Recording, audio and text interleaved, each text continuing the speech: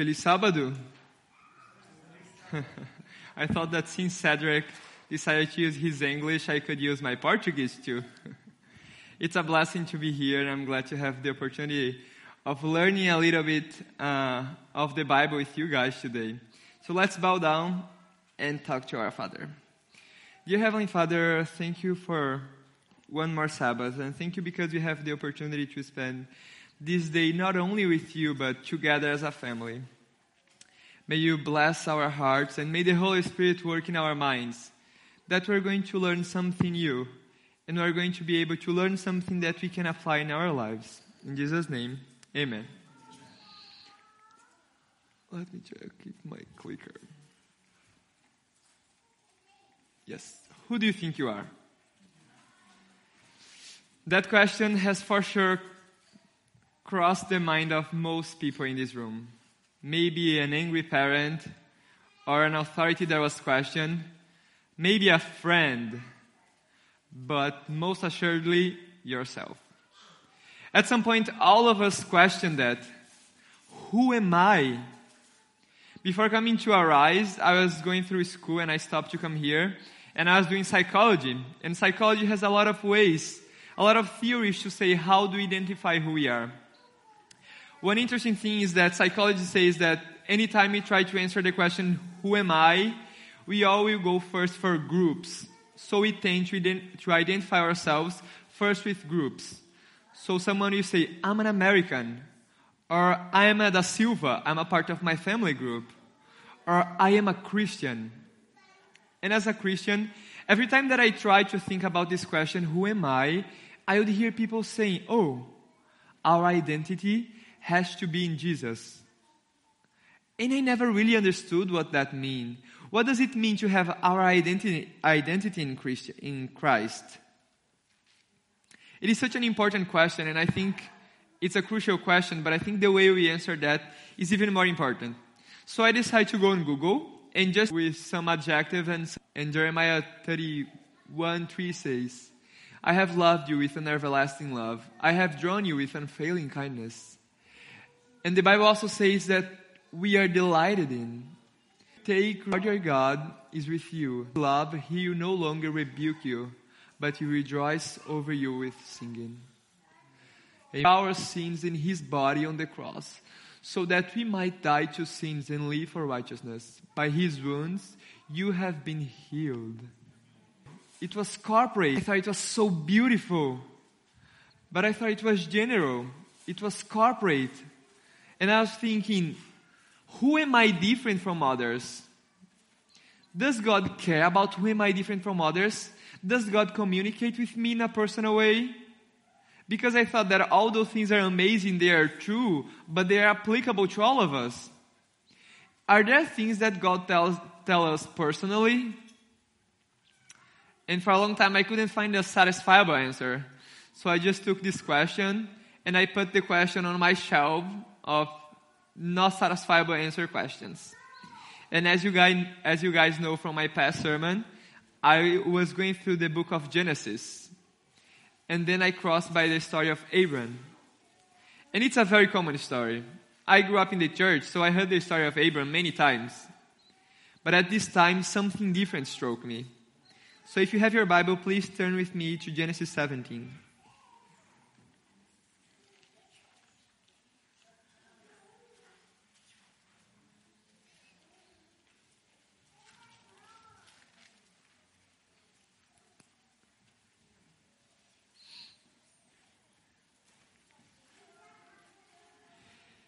Genesis 17, I'm going to read verses 1 through 10. When Abram was 99 years old, the Lord appeared to Abram and said to him, I am Almighty God, walk before me and be blameless.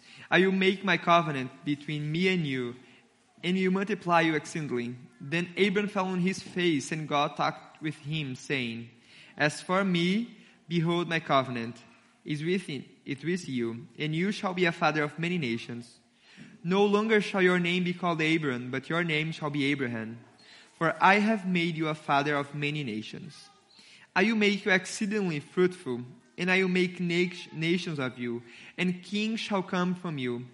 And now you establish my covenant between me and you and your descendants, after you in their generation, for an everlasting covenant, to be God to you and your descendants after you. Also, I give to you and your descendants after you the land in which you are a stranger, all the land of Canaan, as an everlasting possession, and I will be their God. And God said to Abraham, as for you, you shall keep my covenant, and you and your descendants after you throughout their generation. This is my covenant which you shall keep between me and you and your descendants after you. Every male child among you shall be circumcised.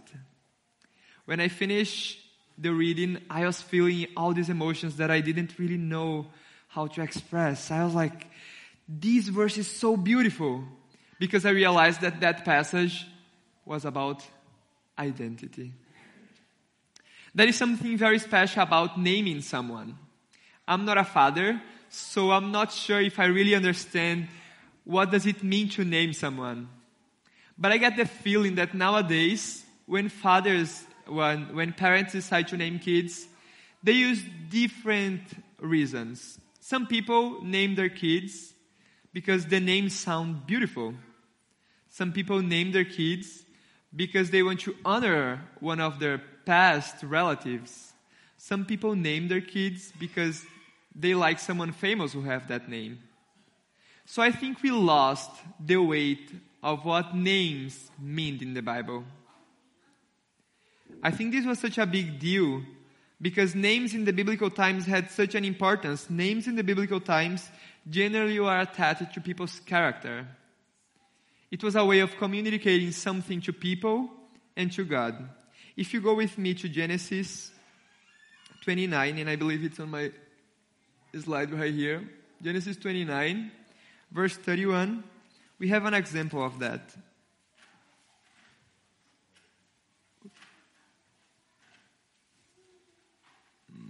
One more. Yeah. Not really going, so I'm going to read it for you guys. No. Can you turn one back? Genesis 29, verses, starting on verse 31. When the Lord saw that Leah was unloved, he opened her womb, but Rachel was barren. So Leah conceived and bore a son, and she called his name Reuben, for she said, the Lord has surely looked on my affliction. Now therefore, my husband will love me. Then she conceived again and bore a son, and said, because the Lord has heard that I am unloved, he has therefore given me this son also. And she called his name Simeon. She conceived again and bore a son, and said, now this time my husband will become attached to me, because I have borne him 3 sons. Therefore his name was called Levi. And she conceived again and bore a son, and said, now I will praise the Lord. Therefore she called his name Judah. Then she stopped bearing. We can see that names were super important for her.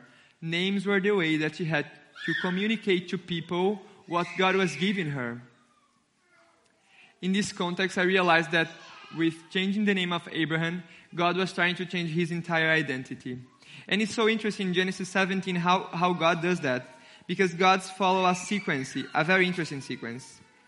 If you come with me back to Genesis 17, verse 1 says, when Abraham was 99 years old, the Lord appeared to Abraham and said to him, I am Almighty God.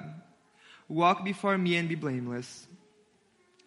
The first thing before understanding who we are is that we need to understand who God is. It was so interesting that before saying anything else, God said, I am Almighty God. Before knowing who we are, we need to know who God is and what does that mean to me. The Bible has a lot of ways of naming God, a lot of ways that people call God, and in the Bible, God has a lot of ways of naming himself. And I was just wondering, why did God choose to say, I am Almighty God? What does Almighty mean? You English speakers, what does Almighty mean? Powerful? all-powerful, right? God was first of all telling Abraham, I can do all things. In the process of figuring out who we are, we first have to understand that God can do all things.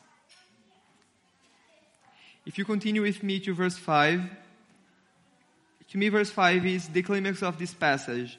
And God tell Abraham, no longer shall your name be called Abram, but your name shall be Abraham, for I have made you a father of many nations. In the process of understanding who we are, we have to understand that we have an image of ourselves. God starts saying, no longer shall your name be called Abram. I need to know who I think I am. I need to understand who I deeply believe I am. And that might be a hard process, because it entails looking to things in my past that I've done to myself and to others that I might want to avoid. Believing who we are can be a hard process, but only when we really look into who we are, we give God the chance of changing the way we see who we are. I believe that when God said, you shall no longer be called Abram, Abram thought of who he was. One chapter before this, Abram was a man who doubted God's promise and didn't believe that Sarai could bear a son. In the chapter before, Abram was the man who lay down with the maid because he didn't believe that God could give him a son.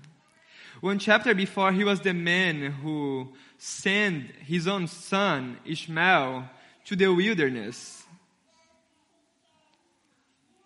It's not an easy process to realize who we are. But seeing who we believe we are is the first step to allowing God to change who we are.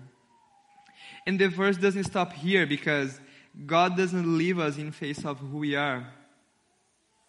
Jennifer Giles, a Christian counselor, she says that before becoming Christian, she went through some spiritualistic meditation. And in that process, she was able to access things in her mind that she never knew was there. She was able to see memories and to feel things that she didn't know how to process. And she said that spiritualistic meditation led her to depression. And she got into a deep depression. Because seeing who we are without seeing who God is leads us to desperation. And this is the beautiful thing about this story. God didn't stop by saying, you shall no longer be called Abram. He goes on, but your name shall be Abraham, for I have made you a father of many nations. God has personal things to tell us. He has more than we can see to ourselves. Psalm 139, verse 1 and 2 say, O Lord, you have searched me, and you know me. You know my sitting down and my rising up. You understand my thought afar off. Many times people tell us, oh, you are a child of God. You are loved. You are forgiven. And seems like we didn't really register that. But can you imagine when God looked to you and say, you now is going to be called Abraham because I have made you a father of many nations? It is impossible to ignore that. And this is what I believe God is trying to do with us. God is trying to communicate to us personally who we are. And I cannot give you an answer of who you are. And I cannot help you to say, oh, you are this and that. This is a personal thing that in our personal relationship with God, He tells us who we are. And Abram was loved by God, and he was a child of God. And he was forgiven. But the way that God found to tell all of that to him was by saying, you shall no longer be Abram. You're going to be called Abraham because I have made you a father of many nations. I don't know what God is trying to tell you. And I don't know if you struggle with believing in that. Abraham couldn't believe that he was going to be a father of many nations. He didn't have the child of the promise.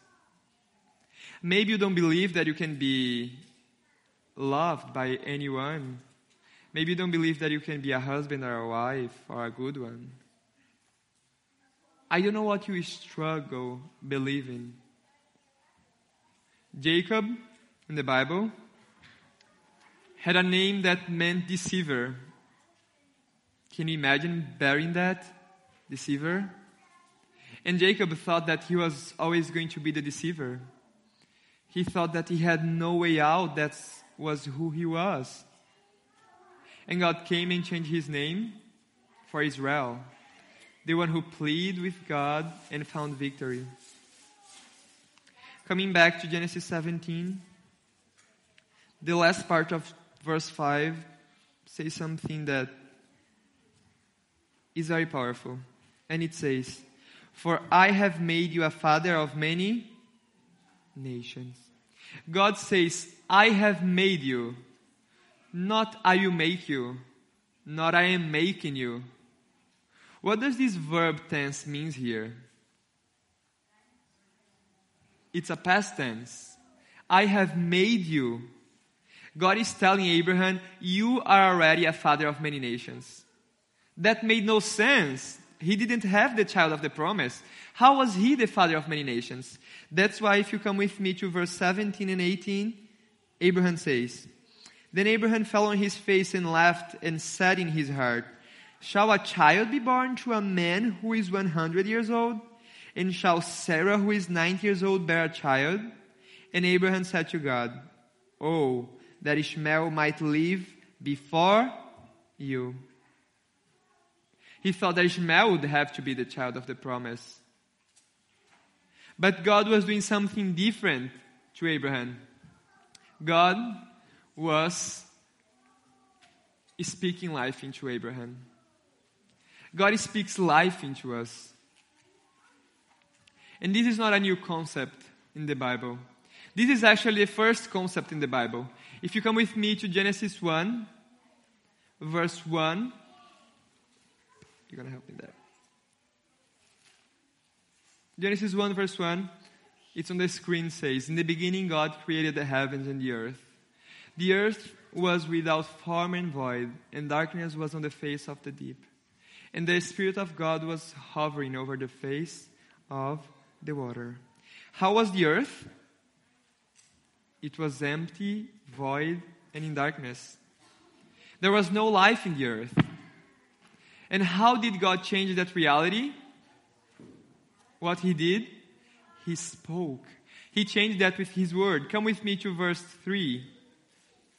And verse 3 says, "Then God said, 'Let there be light.' And there was light." God created light out of nothing. We cannot really picture that because all that we have is light. We don't know what does it mean to not have light. Light is just as far as one click to us. God created light out of nothing. He spoke life into existence. There is this guy named Antoine Laurent Lavoisier that you probably have heard about him maybe. He's a French chemist. He was a French chemist. And he co-authored the modern system of naming chemical substance. And he created the law of conservation of mass. I'm not giving a chemistry class, don't worry. I wouldn't be able to. But the law of conservation of mass helps us to understand what God did. In the next slide, we have the law of conservation of mass. And it says, "In nature, nothing is created. Nothing is lost. Everything changes." As human beings, we do not create anything. That's basically what he's saying. All we do, we change substance. We change material. We take something that is in one form and put in another one. We don't have capacity to actually create. We need a basis. We need something previous with we can work in. We don't create things out of nothing. So to us it's hard to understand that God can create things out of nothing. But God can, and He does. And how does He do it? How does God create things out of nothing? With His Word. He speaks life into existence. Did you ever feel like the earth? That's a weird question, isn't that? Did you ever feel like the earth? Did you ever feel void, empty, in darkness? Have you ever felt not only in darkness, but have you ever felt that you were darkness? I have felt crushed by my sin before. But as God brought light into the earth, He can speak life into us. That's exactly what Romans 4:17 talks about. And it says, whoop. One more? Okay. Right there. Romans 4:17. Can you come one more? Judy, thank you. As it is written, I have made you a father of many nations. He is our Father in the sight of God, in whom He believed. That God who gives life to the dead and calls into being things that were not. God calls into existence things that were not. God called into existence Abraham, a father of many nations. God wants to call into existence things in ourselves that we don't see, things that we don't believe we can be. I want to share with you a little story. When I was in elementary school, I lived in a really small town, and the school was in my street. I was a rough kid. My parents got divorced when I was really young, and that was really hard on me. So I was a very angry kid. And I started going to school, and I would get into fights, and I would talk back to teachers. And very easily, that became who I was. Very easily, everybody only saw me through the lens of, this is a bad kid. This is an angry kid. This is not a good student. And even though I always had good grades, I could always learn the stuff and put on paper, I understood that I was not made to school. I was not a good student. I was not a good kid. I was not supposed to be in school. And as I was living with my grandma, every single day, I would get all ready to school. I would put my backpack, and I would go running through my block. I would do everything possible to not go to school because I was not a good kid. Because I was not a good student. The teachers didn't like me. And my grandma says that she would get tired very easily. And what she would do, she would get the bigger kids and she would say, I'll give you R$1, our money, if you get Gabriel and put him into school. And she said that it was the fun of the guys in my street. They would all come to her, so she would pay them to get me into school. And that was like that for a long time until I was in grade 5. I didn't really like school because I thought that I was a bad kid and bad kids are not good in school. And then for grade 6, my parents said, now you're going to public school. And everybody would tell me, public school is awful. The kids are mean. They're going to beat you up. The teachers don't care about you. I was like, wow, this is going to be rough. If there is something worse than this school, wow, I'm not ready for that. And then I went to public school. I didn't really know, I think, anyone in my first day of class. I was really shy and quiet. And one teacher, she was my Portuguese teacher. Tassiana was her name. It was such a big deal to teachers to choose who was the student who would write in the board for the teacher. It was the special task. Who is going to write the things that the teacher wants in the board? And in the process of choosing someone, she looked at me and said, Gabriel, you are the one who's going to write on the board. I was like, what? I'm going to write in the board? I was so glad. I felt so special. After that, every week she would check everybody's notebook to see if everybody had done the homework. And when it was my turn, the kids would get angry because she would look at me and say, Gabriel, I don't need to see yours. I know that you've done that. I know that you did all your homework and everything's fine. Just go sit. And that would be like that week after week.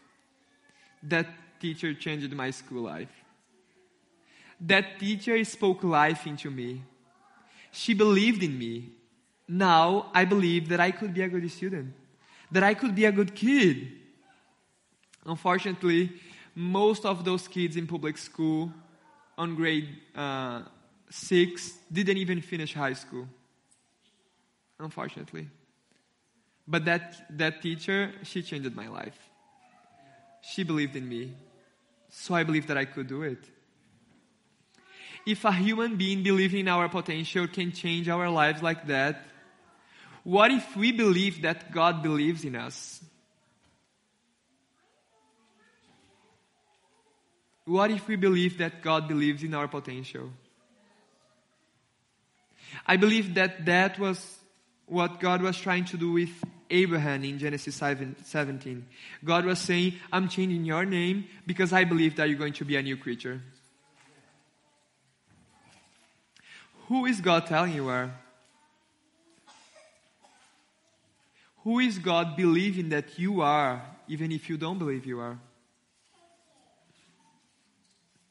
In Genesis, God continues speaking life into earth, and He creates the firmament, and He creates the plants and the animals. God speaks life into Abraham when He changed his name. And if you come with me to Romans 5:18, I believe that this verse synthesizes everything that God was with Abraham and what He did for us. It says, but God demonstrated His own love toward us, in that while we were still sinners, Christ died for us. In the cross, Jesus spoke life into us. In the cross, Jesus was stating who you were, even before you were that. In the cross, Jesus was bringing into existence who we weren't. In the cross, Jesus was saying, I believe in you. I believe in the potential of you. In the cross, Jesus was telling us, you can believe in who you are through me. The cross is the final statement of identity. Because in the cross, God brought into existence who we are. To finish this story, in verse 10 and 11 of Genesis 17, it says, this is my covenant, which you shall keep between me and you and your descendants after you. Every male child among you shall be circumcised. And you shall be circumcised in the flesh of your foreskins. And it shall be a sign of the covenant between me and you. I don't know who is Jesus telling you are. Only the Holy Spirit can tell you who Jesus is telling you are.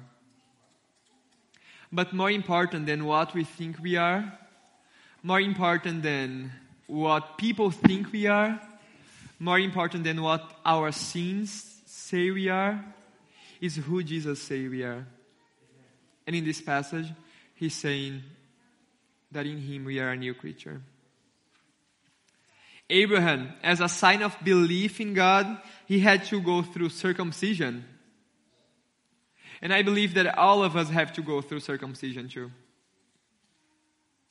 Not of our bodies, but of our minds. As a sign of belief in God, Abraham had to let a part of his flesh go. As a sign of belief in who we are in Jesus, we have to let thoughts go. We have to let parts of our minds go. In order to believe in who Jesus believes we are, we got to get rid of the thoughts that we have about ourselves many times. I want to finish this message with a passage in Revelation 2:17. And we're going to have that passage on the screen. You don't need to turn. One more. Revelation 2:17 says, he who has an ear, let him hear what the Spirit says to the churches. To him who overcomes, I will give some of the hidden manna to eat, and I will give him a white stone. And on the stone, a new name written, in which no one knows except him who receives it. Amen. God has a personal name for us because we have a personal story with God. God has personal things to tell you. And in heaven, we're going to receive this new name. But I believe that we don't have to be in heaven to start living a life believing what Jesus tells us. We can start now believing what Jesus did at the cross for us.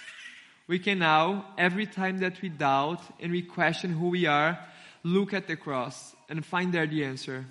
Because there, Jesus was speaking life into us.